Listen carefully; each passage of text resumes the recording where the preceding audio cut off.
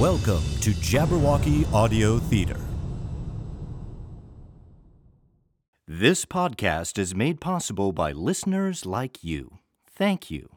Visit our website at jabberaudio.com/support to learn more, or go to patreon.com/teamjabberwocky.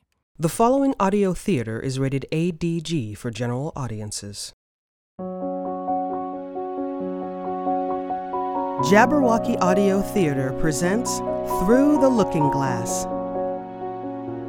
Today's story is The Ugly Duckling by Hans Christian Andersen.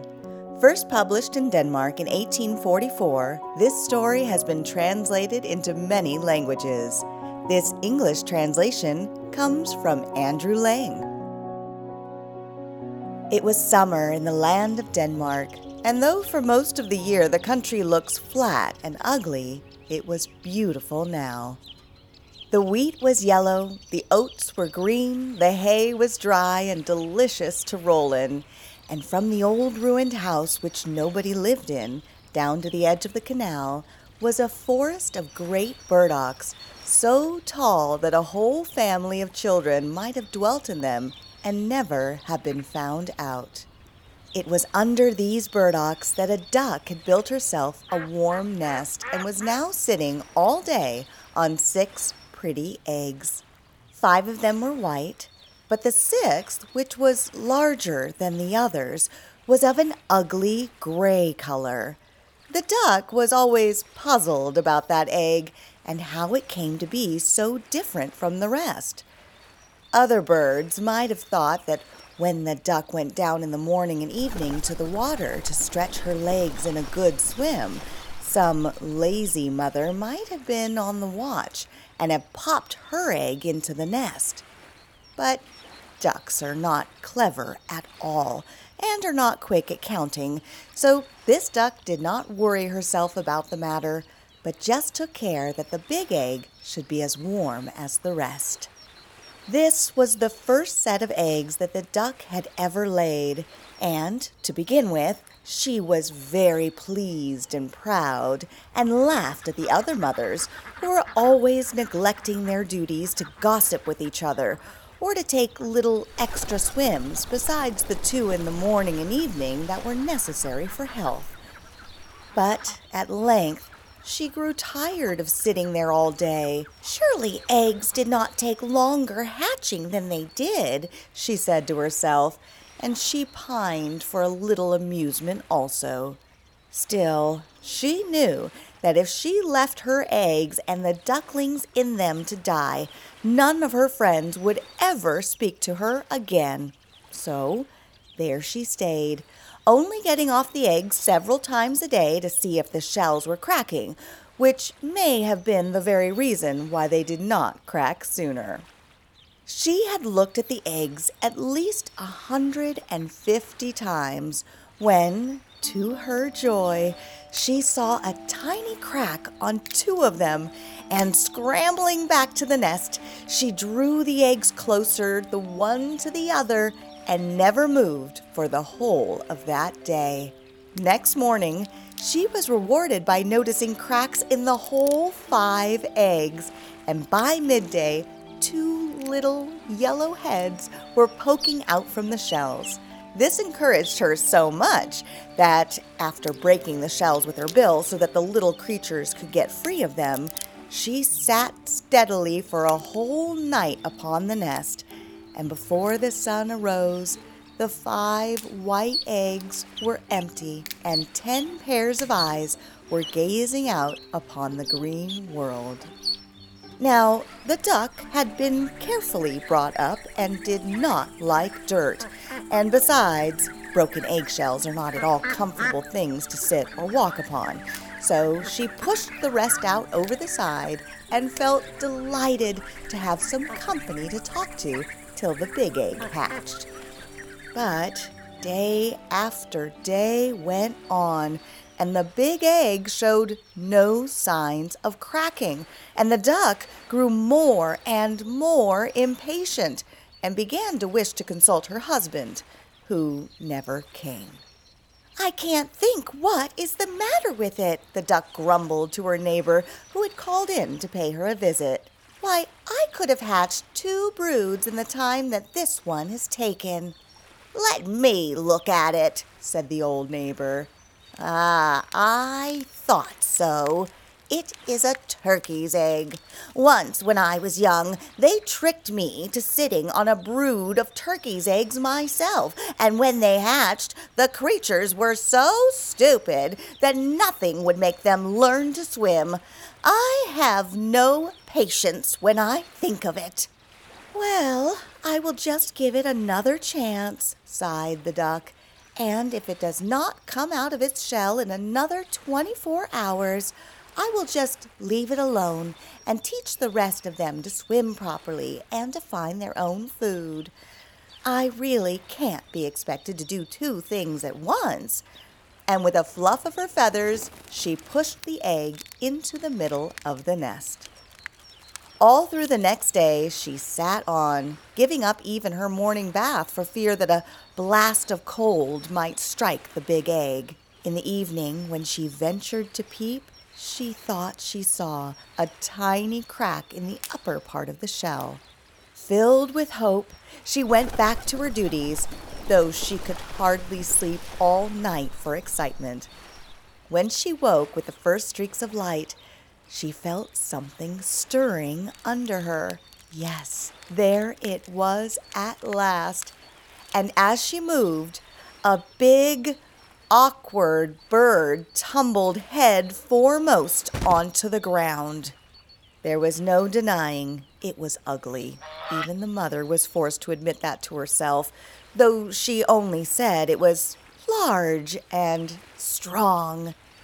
"You won't need any teaching when you are once in the water," she told him, with a glance of surprise at the dull brown which covered its back and at its long, naked neck.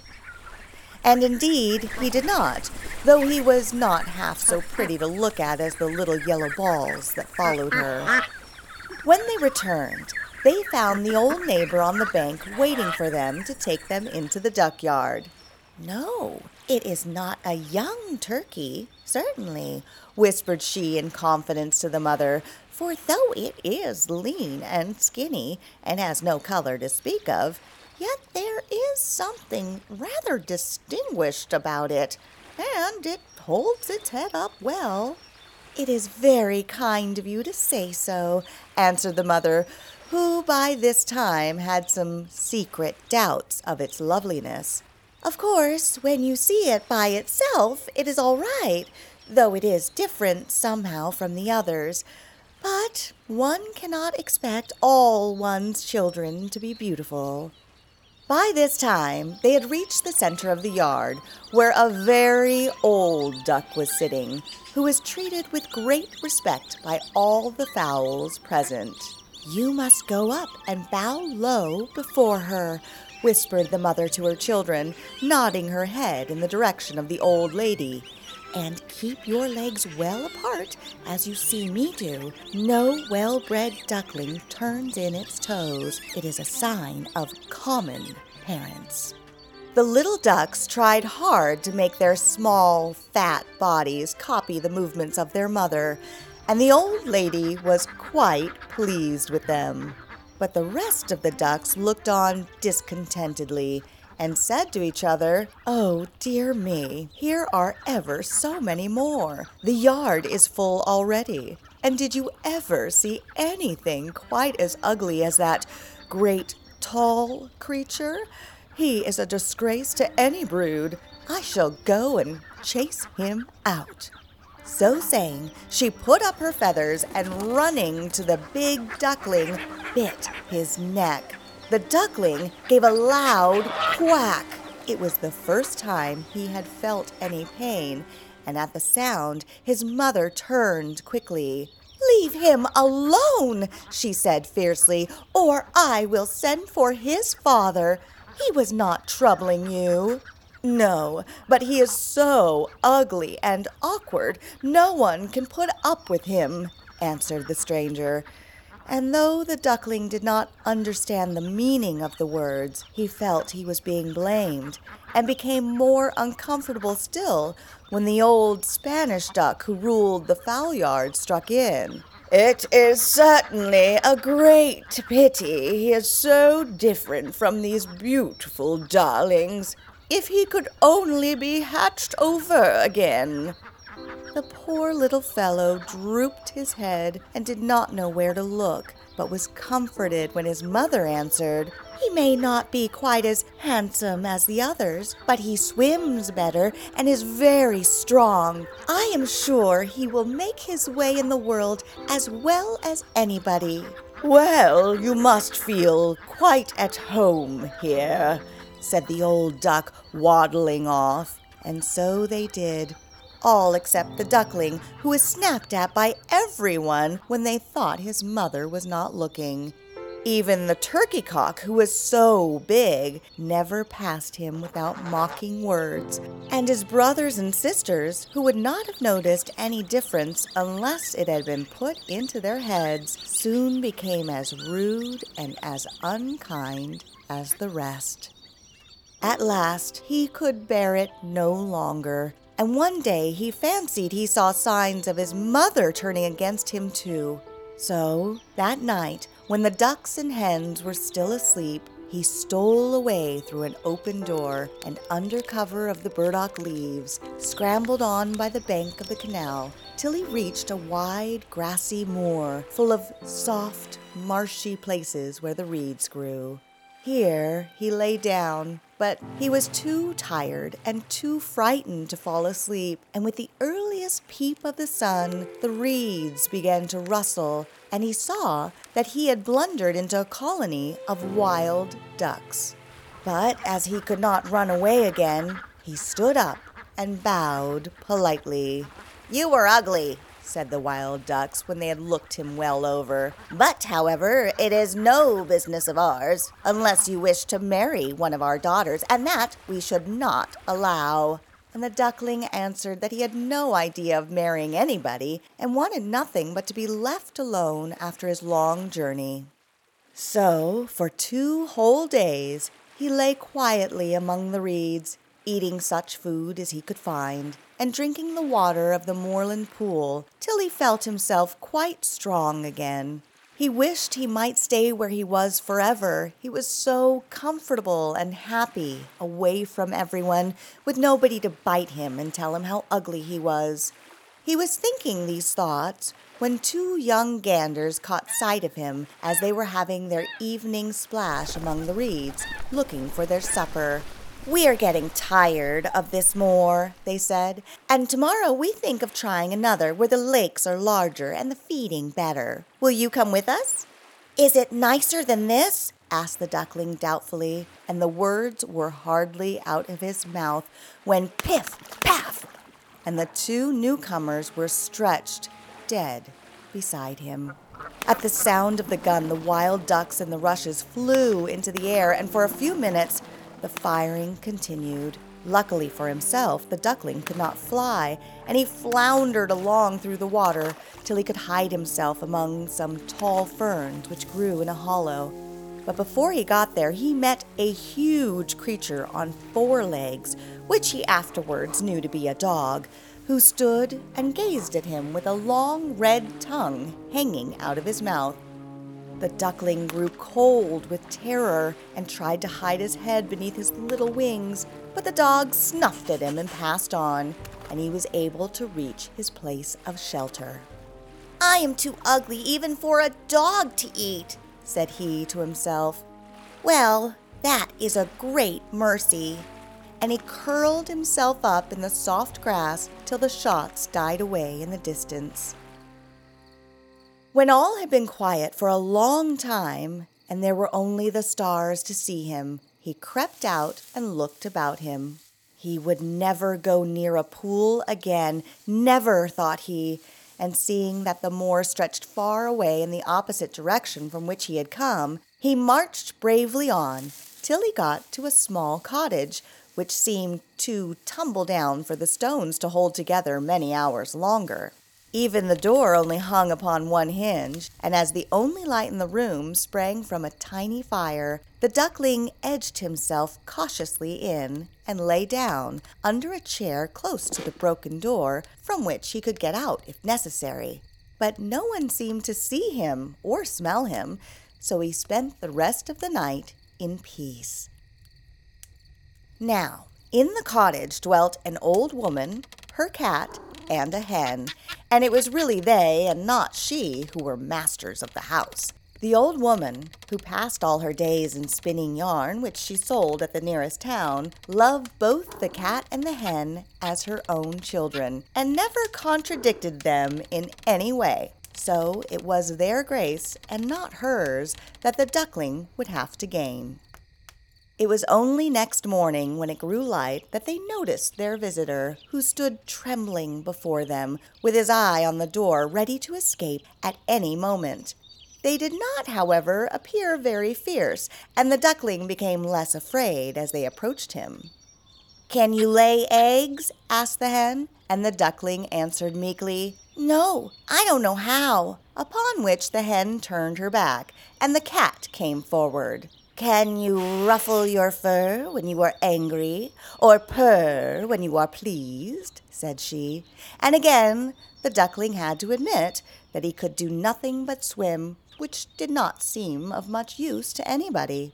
So the cat and the hen went straight off to the old woman, who was still in bed. "Such a useless creature has taken refuge here," they said. "It calls itself a duckling, but it can neither lay eggs nor purr. What had we better do with it?" "Keep it, to be sure," replied the old woman briskly. "It is all nonsense about not laying eggs.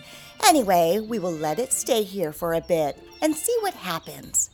So the duckling remained for 3 weeks and shared the food of the cat and the hen, but nothing in the way of eggs happened at all.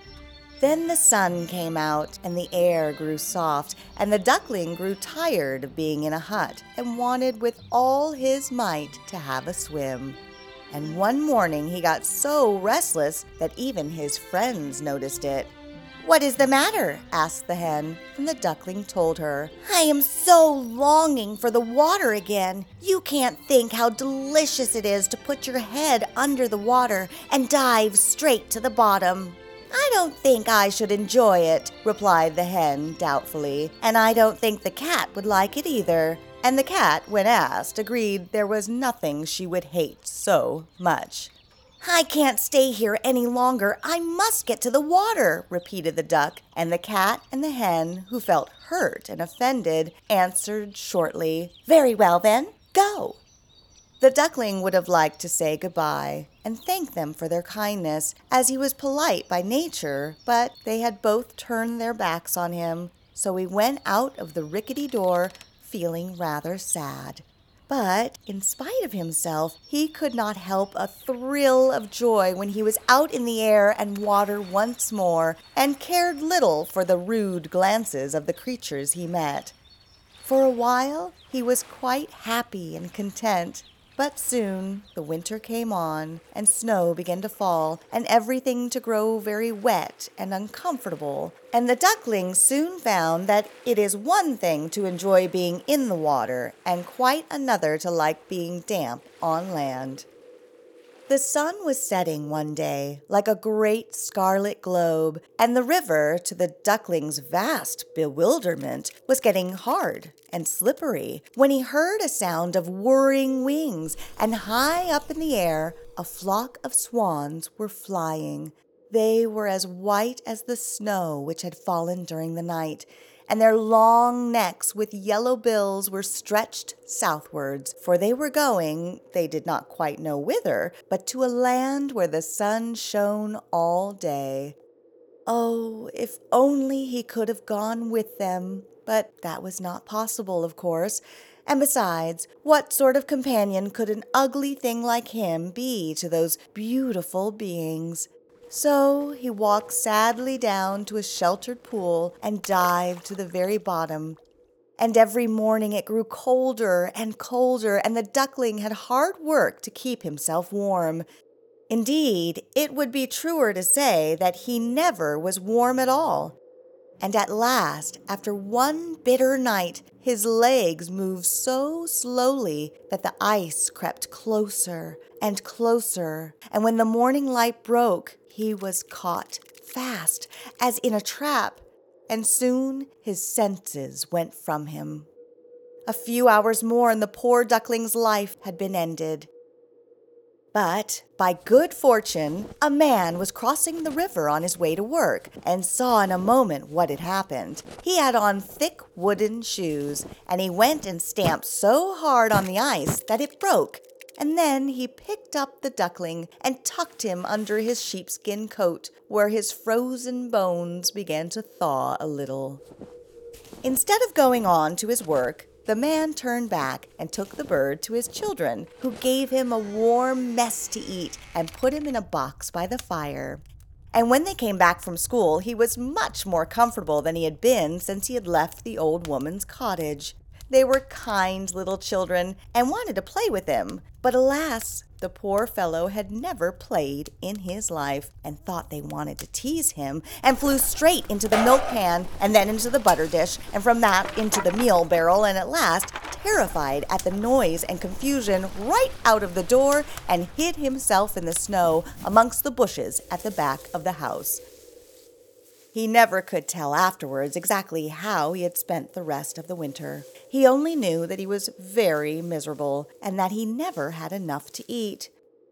But by and by, things grew better. The earth became softer, the sun hotter, the birds sang, and the flowers once more appeared in the grass. When he stood up, he felt different somehow from what he had done before he fell asleep among the reeds, to which he had wandered after he had escaped from the peasant's hut. His body seemed larger and his wings stronger. Something pink looked at him from the side of a hill. He thought he would fly towards it and see what it was. Oh, how glorious it felt to be rushing through the air, wheeling first one way and then the other. He had never thought that flying could be like that. The duckling was almost sorry when he drew near the pink cloud and found it was made up of apple blossoms growing beside a cottage whose garden ran down the banks of the canal. He fluttered slowly to the ground and paused for a few minutes under a thicket of syringas. And while he was gazing about him, there walked slowly past a flock of the same beautiful birds he had seen so many months ago. Fascinated, he watched them one by one step into the canal and float quietly upon the waters as if it were part of them. "I will follow them," said the duckling to himself. "Ugly though I am, I would rather be killed by them than suffer all I have suffered from cold and hunger, and from the ducks and fowls who should have treated me kindly." And flying quickly down to the water, he swam after them as fast as he could. It did not take him long to reach them, for they had stopped to rest in a green pool shaded by a tree whose branches swept the water. And directly they saw him coming, some of the younger ones swam out to meet him with cries of welcome, which again the duckling hardly understood. He approached them glad, yet trembling, and turning to one of the older birds, who by this time had left the shade of the tree, he said, "If I am to die, I would rather you should kill me. I don't know why I was ever hatched, for I am too ugly to live."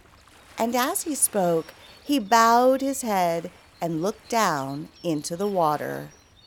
Reflected in the still pool, he saw many white shapes with long necks and golden bills, and without thinking, he looked for the dull gray body and the awkward skinny neck.